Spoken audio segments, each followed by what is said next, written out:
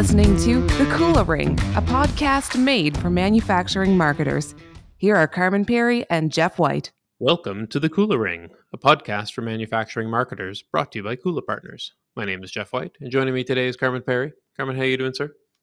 I'm doing well. Looking forward to today's conversation. Me as well. We had one of those instances of audio just being a bit of a bear early on, but hopefully we haven't completely annoyed our guest. And she'll still. I'm good. If anybody's been ever pulled together a podcast recording more than once, or even once, you will have probably faced a plethora of audio difficulties. Innumerable challenges. And we've been at this a long time now. And you know what? We found a couple of new difficulties today. So that was fun. But nevertheless, we've already kind of heard from our guest in his opening moments. So let's not hide her behind a veil any longer. Stephanie Austin, welcome to the Cooler Ring. Thank you. Thanks for inviting me. Awesome to have you on the show. Yeah, I thought I was the only one who was listening to my ideas, but I'm glad you guys saw my ideas and thought they were worth telling everybody about. So that's awesome. Yeah, well, I think there's a very interesting, crossover in marketing these days with manufacturers that aligns quite tightly with the HR function, and Yes. I'm really stoked to kind of get into some of what you've been seeing and what you've been doing. But before we do that, why don't you tell us a bit about yourself and tell us about Zentech, where you're the director of marketing? Yeah, so Zentech Manufacturing, this is our 25th year. We started out in Baltimore, Maryland. We're still here in Baltimore, Maryland, and we have added 2 sites in Dallas, Texas, and Bloomington, Illinois, which I don't recommend adding 2 sites right before a pandemic. That was interesting. That happened in the beginning of 2020, and then everything shut down. So that was interesting. But our company manufactures electronics, specifically printed circuit boards. So we essentially procure the bare board, we procure the parts, and we use a technique or a technology called surface mount technology that basically is like a big robot that puts all the parts and assembles them on the boards. Much like you see in pretty much everything we interact with and touch and use has circuit boards in it. We specifically manufacture for the defense sector. So we manufacture for mission critical type electronics. So there's a lot of certifications and rigorous testing that happens, because it's not like an iPhone that you can just throw away and build a new one. You can't build a new F-35. So that's kind of what we do. We're a small business. We have about 300 employees between the 3 sites. And yeah, getting parts has been interesting past couple years. So I bet.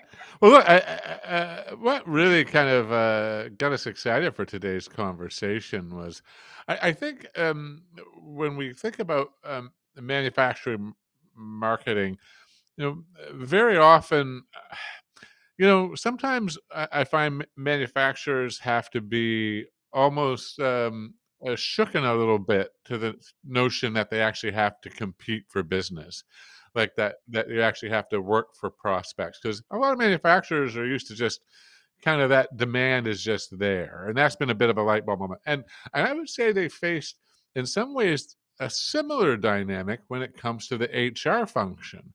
It used to be working in manufacturing, very highly sought after. Getting an employee or hundreds of employees to show up at your door was just a matter of putting up a sign. And that's not today. And I love that you're bringing a marketing lens to the challenge of human resources in manufacturing. I am, yes.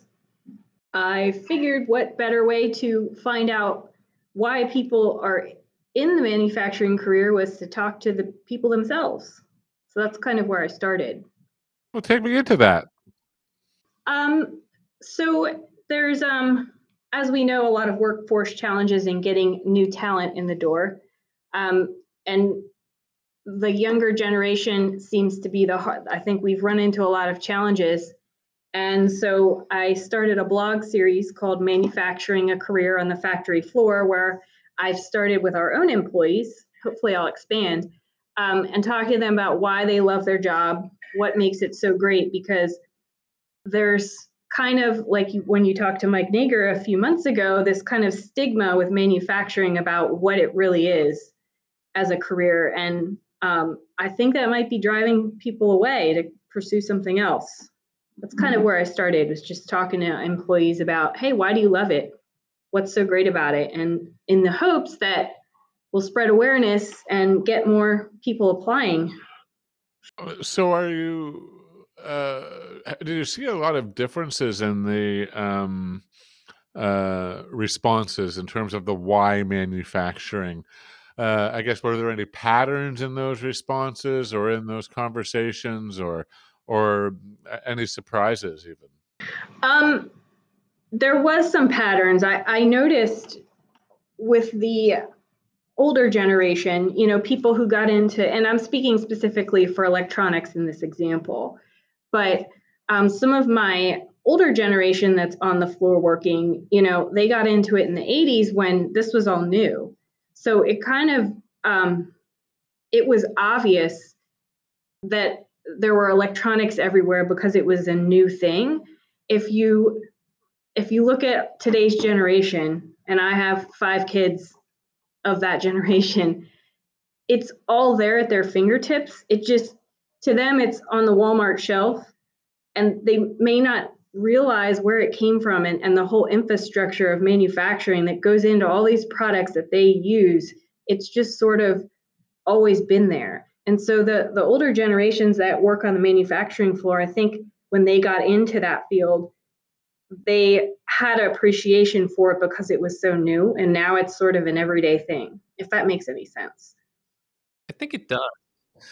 It's just the kind of thing that, I agree with you. I don't think people understand or appreciate where things come from, and how they're made, but they also have a perception that, manufacturing is gritty and dirty and not at all technical and advanced and, robotic and all this kind of automation that's going on there too. So, how are you communicating the new reality of manufacturing to a newer generation of uh, of potential workers? Yeah, absolutely. Just in my own small world, that's a lot of the conversation in my blog post. That's what it centers around, is like, tell me what your typical day looks like and what types of equipment you're working with and things like that. Because really, it's skilled labor, not manual labor. And I think a lot of the younger generation may have seen their parents or grandparents coming home from these like dirty, long hour jobs, and that's what they see manufacturing as, versus what it really is, a big shiny floor of really expensive machines that requires technical talent, and it's totally teachable as well. So there's you can go to school for a lot of positions in manufacturing, but you don't necessarily have to. So as one of my production supervisors said, there's so many layers to manufacturing. So if you don't want to go to college and just want to start working right away, there's that, or there's other options. But that's what my blog posts have been centered around, is talking about what it really is and trying to spread that awareness. It's really cool. Have you, I guess, what other tactics are we bringing to bear? I'm kind of curious, if we're turning a bit of an inbound approach to recruitment, or what else does that play? Absolutely. Absolutely. So if you guys are familiar with HubSpot, that's our CRM that we use. And, of course, it's centered around sales and customers, but you can take the whole inbound methodology that they, have created and apply it to recruiting. So inbound methodology is essentially that you're a magnet, not a bullhorn. So you want to draw people to you based on the content you're putting out there. And the content isn't talking at them, it's providing information, helpful information. So like, for example, this blog post is telling people what manufacturing is really like. It's not talking at them. It's just, hey, this is information that is useful to you. So, and this generation too, like they have whatever information at their fingertips that they want. So the more content you put out there that's helpful to them, the more likely they are to come to you interested. So I've just kind of taken that whole HubSpot inbound methodology and I'm trying to apply it to recruiting and seeing, it's totally an experiment, but it makes sense in my head that it should apply. We're going to see how it goes. And how far along are we in this experiment? Oh, just like maybe a month. It just kind of, the catalyst was the podcast you had with Mike Nager about selling manufacturing to, like, what can our company do for you, potential employee, to kind of that whole inbound methodology. And I kind of was like, oh, they kind of go together, kind of the same idea. So I can't tell you what the results are because I'm still doing it, but it can't hurt anything to do it, that's for sure. It's probably going to be a collective effort. I'm just one person in one company. But if we all kind of look at it that way, maybe some things will start to change.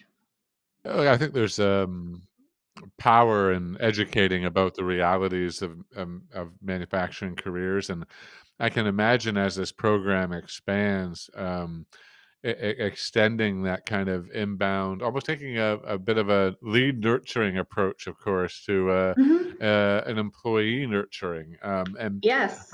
I can't help but think that that kind of approach may help both identify and weed out good fits in advance of interview processes.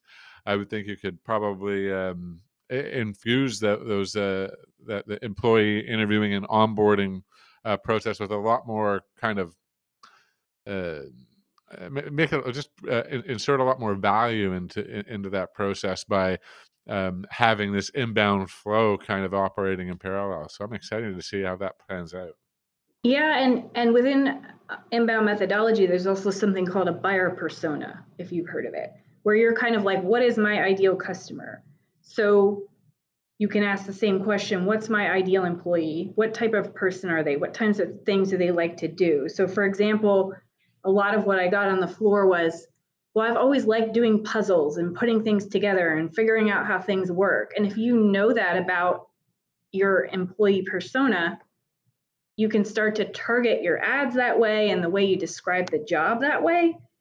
Because if you're just putting a job description out there, it's very black and white. I don't think people realize, oh, that is me. Like, I do like puzzles. I like figuring out how things work. This could be a good fit for me. If we start describing the industry or the job more like that, I think you could really draw people in. Again, it's an experiment. I'm still gathering data. Well, I think anytime you tailor a message more customized to the recipient, you're going to be better off. And I think that was a smart insight, that notion of appealing to a maker's mindset. And, what is it that's going to trigger somebody who is engaged by that kind of thing to see themselves in that job ad? Uh, I, that's a layer of marketing that I'm not sure a lot of HR people maybe think about when they're thinking about putting the I ad out. agree. Not to beat up on the HR folks. But. No, there's everybody has value to the task, right? So HR people do things that I can't do or think of. And so I'm just saying, hey, this is my hat that I'm wearing in my perspective. I'm just trying to like sort of mold the way we present ourselves to people. But that was definitely when I was talking to employees, that was definitely something was like, well, I like to do this type of thing, like puzzles. So this job made sense to me. But my favorite answer, it was an older gentleman. He's a visual inspector, right? So he's looking for imperfections or oddities. And he's like, it's just like, where's Waldo? I'm looking for Waldo. And when I find him, I'm excited. I'm like, but you're excited to find a defect. So I don't know if that's exciting or not, but the more you talk to the people actually doing it, the more you understand what types of employees you want to find. I think that's interesting. And it's a perfect segue into the question that I had, which is, do you think that you're going to need to target this differently with, older generations versus millennials and Gen Z types? I mean, Yeah, definitely. Like you have to meet people where they are and communicate in a way that resonates with them. So the way we may have said, hey, come join us in manufacturing in the 80s, is probably not going to work now. So it's a matter of like gathering data essentially and figuring out what resonates with people and then tailoring the way you present your company in that way. So it's kind of, you got to think differently. what was the biggest challenge of beginning to work more directly with the HR team at Zentech? That's a good question. We're a small company, so it's a little easier because I said, hey, I have these ideas. What do you think? Is this something that you think could work? And so we're actually still working towards that. Like I have the blog series, which they're supporting. But as far as then going into like, how are our job descriptions written? How do we present our company? That's all new territory for us. But I would say that management here has been open because they're like, hey, I never thought of it that way. And we really need people. So, but it's still ongoing. So maybe in a few months I can tell you, but it does help being in a small company. People, management's more approachable because it's not a big corporation where you need 5 sign forms to be able to access so and so or change policy. Right now, of course, this too, it doesn't necessarily cost a ton of money to do this, right? I'm writing blog posts. So that helped them be open as well because I'm not asking for, $15,000 to change recruiting or anything like that. Yeah, I think it always helps when you're bringing a bit of sweat equity to the idea versus just asking for budget. There's no question. Well, that too, and that was like the number one thing. I was like, listen, I have these ideas, and I'm not telling you to go do them. I'm gonna do them. I'm saying I will do them. I want to work with you. So, because resource constraints are always part of it too. So, I'm excited about where it's going. Again, it's still very much in process. So, I'd be excited in a few months to tell you how it's turning out. Because the ROI on this is not tomorrow by any means. So it's gonna be hard to do. Can you give us a sense of the recruitment challenge? How many open positions do you typically have, or would you have currently? Well, each site is a different size, but we probably have dozens of positions open, to be honest. I don't know the exact statistics, and then part of it too is finding people that you wouldn't have to train. Right, of course. And so that's a challenge too, because you could get people, but they might have to train them. So the whole idea of training programs is something else I want to try and rethink. And it's definitely a challenge because you know how when you buy a house, you have the buyer's market and the seller's market. It's very much an employee's market, so to speak, where a young person has so many industries they can go into. Why choose manufacturing? Especially if you don't know it well or believe the negative perception that's out there versus, oh, well, IT doesn't have that perception. So I'm hoping by changing the conversation about it will help people just see it as a viable thing to do. One thing I've noticed with a lot of the manufacturers we work with, especially those kind of around the size of Zentech, is that often when we get in and begin analyzing their web presence and looking at traffic sources, is that unbeknownst to a lot of people in marketing, one of the largest sources of new people coming to the site are those looking for careers. So I'm wondering if taking a focus to the content that you're creating and writing things that are specifically for job seekers will actually be a net positive effect, because people will be able to find more than just the job listings, and kind of be able to see themselves in it, and Yeah. perhaps be able to kind of carve off the job seekers and career side of web traffic versus the inbound marketing traffic around, what Zentech actually makes. What do you think? No, I agree. That's what I'm hoping. The blogs is just like a catalyst to pushing people to seeing like what jobs are open, and I'm even not being selfish in the sense of like, oh, we want to hire you, we want you, but like just to the whole manufacturing industry as a whole. But of course, in my blog posts, I do drive people towards our site, but then I also drive them towards other more generic sites like creatorswanted.org, which talks about different manufacturing careers and different stories of people who have been successful. Or our own electronics industry, we have a whole website centered around different career profiles. But the blog is just sort of a catalyst, because the more content Google can find, the more traffic you can, bring into your site. I was thinking too about we recently had a woman named Megan Ziemba on the show, who's the host of a podcast called Mavens of Manufacturing, and it's about getting more women into manufacturing careers. Have you done any content or written any content specifically around bringing more diverse voices to manufacturing, and kind of getting more women into it? I haven't yet, though it's something I've definitely is on my list. Although we happen to have a lot of females on the manufacturing floor, which is great to see. But it's definitely a slice of the pie that I would like to emphasize for sure. The list of things I want to do are endless, but I'm like, well, I have to start somewhere. But the number of hours in the day is not endless, unfortunately. No, and it's not the only part of my job. But yeah, and the more I really enjoy talking to people like yourselves, because that gets the message out there quicker. And I would like to get to the point where I can go to other manufacturing sites and talk to their employees and just sit and say, hey, like, what is it that you're seeing? And that in turn helps their business. So it's, but yeah, it's a long and complex road for sure. Like I said, it's not like we're going to get 12 applicants tomorrow because of it, but you have to start somewhere. Yeah, I think it's an important step.